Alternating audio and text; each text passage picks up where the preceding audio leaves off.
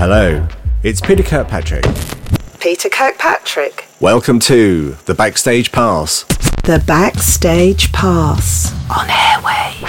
Today I've selected a song for you, a song whose story brings together an American DJ, a French literary heroine, a prostitute, and three peroxide blonde English lads. Here's Roxanne by the band Police, released in 1978.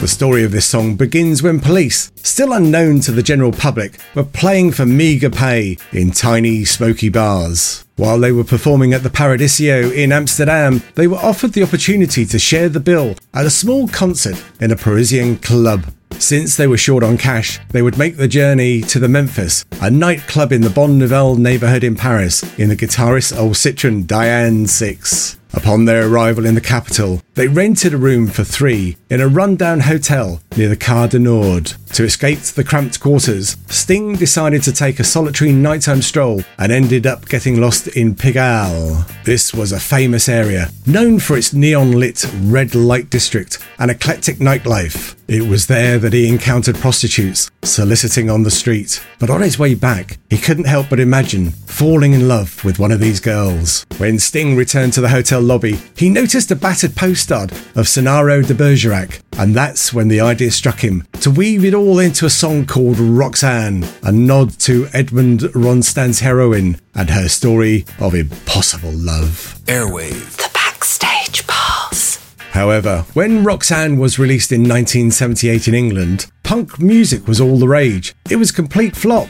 Nobody could relate to this rock tango with reggae influences and more than questionable innuendos. Some radio stations in England even banned the songs from their airwaves. I have to tell you just how I feel. I will share you with another boy. It was on the other side of the Atlantic that Police's destiny would ultimately be sealed. This is WBCN Boston. Oedipus, the DJ at WBCN, a Boston-based radio station, hosts a highly popular punk rock show. From the very first listen, he falls head over heels in love with a song he's about to unleash on his show. The success is immediate and reverberates worldwide. The Police's career is launched. In the enchanting world of music, only here can a French literary heroine, an American DJ, and a Pigalle prostitute come together in the same story. But it's not just any story, it's the tale of a hit that everybody adores. Roxanne.